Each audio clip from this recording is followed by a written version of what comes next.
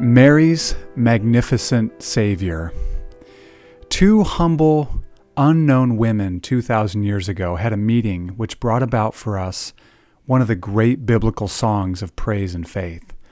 The meeting was between Mary, the mother of Jesus, and her cousin Elizabeth.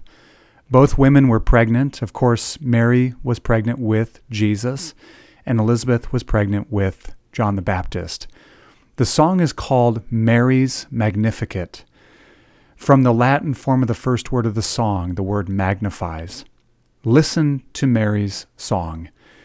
It's out of Luke chapter 1, starting in verse 46. My soul magnifies the Lord, and my spirit rejoices in God my Savior. For he has looked on the humble estate of his servant. For behold, from now on all generations will call me blessed. For he who is mighty has done great things for me, and holy is his name. And his mercy is for those who fear him from generation to generation. He has shown strength with his arm. He has scattered the proud in the thoughts of their hearts. He has brought down the mighty from their thrones and exalted those of humble estate. He has filled the hungry with good things, and the rich he has sent away empty. He has helped his servant Israel in remembrance of his mercy, as he spoke to our fathers, to Abraham and to his offspring forever. Again, the first words say, my soul magnifies the Lord, and my spirit rejoices in God my Savior. Why this exaltation? Why the joy? Why does Mary have so much joy in God her Savior? Let me give you three reasons in Mary's song of praise. First, Mary's magnificent Savior has regard for the humble. Verse 48 says, for he has looked on the humble estate of his servant. Mary recognizes she is a nobody. She's a nobody, and yet the God of the universe has bestowed such favor on her. Mary is stunned that the God of might, the God of power, El Shaddai, God Almighty, has done great things for her. What kind of God has such regard for the humble? Only a God who is humble himself. And so Mary magnifies him. But there's another reason for Mary's exaltation of her God and Savior. And that's this: Mary's magnificent Savior is strong to establish his kingdom. Verse 51, he has shown strength with his arm. How could this young, humble, obscure girl have such confidence in the face of the powers that be? Because God's arm is strong. Mary doesn't wonder, Lord, how are you going to do this thing that you've promised?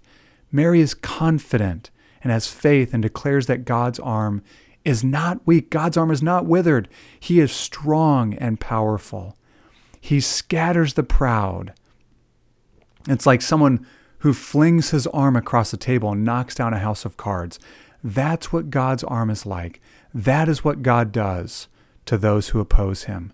He brings down the mighty from their throne and exalts the humble. Nobody can stand in his way. And so Mary magnifies her God and Savior. But there's one more reason for Mary's exalting song, and it's this: Mary's magnificent Savior is a promise keeper.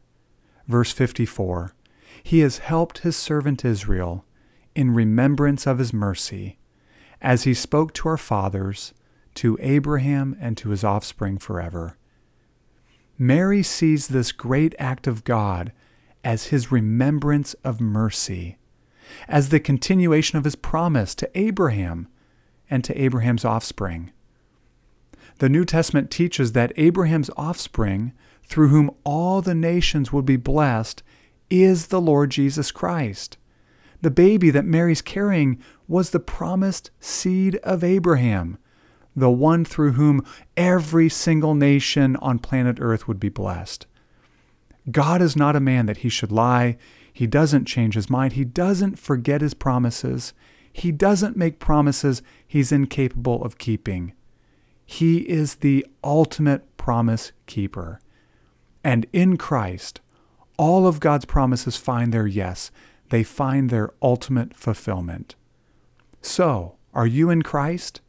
Is Mary's magnificent Savior yours as well? Then magnify him, rejoice in him. Let the words of Mary be your words. My soul magnifies the Lord, and my spirit rejoices in God my Savior. For he who is mighty has done great things for me, and holy is his name.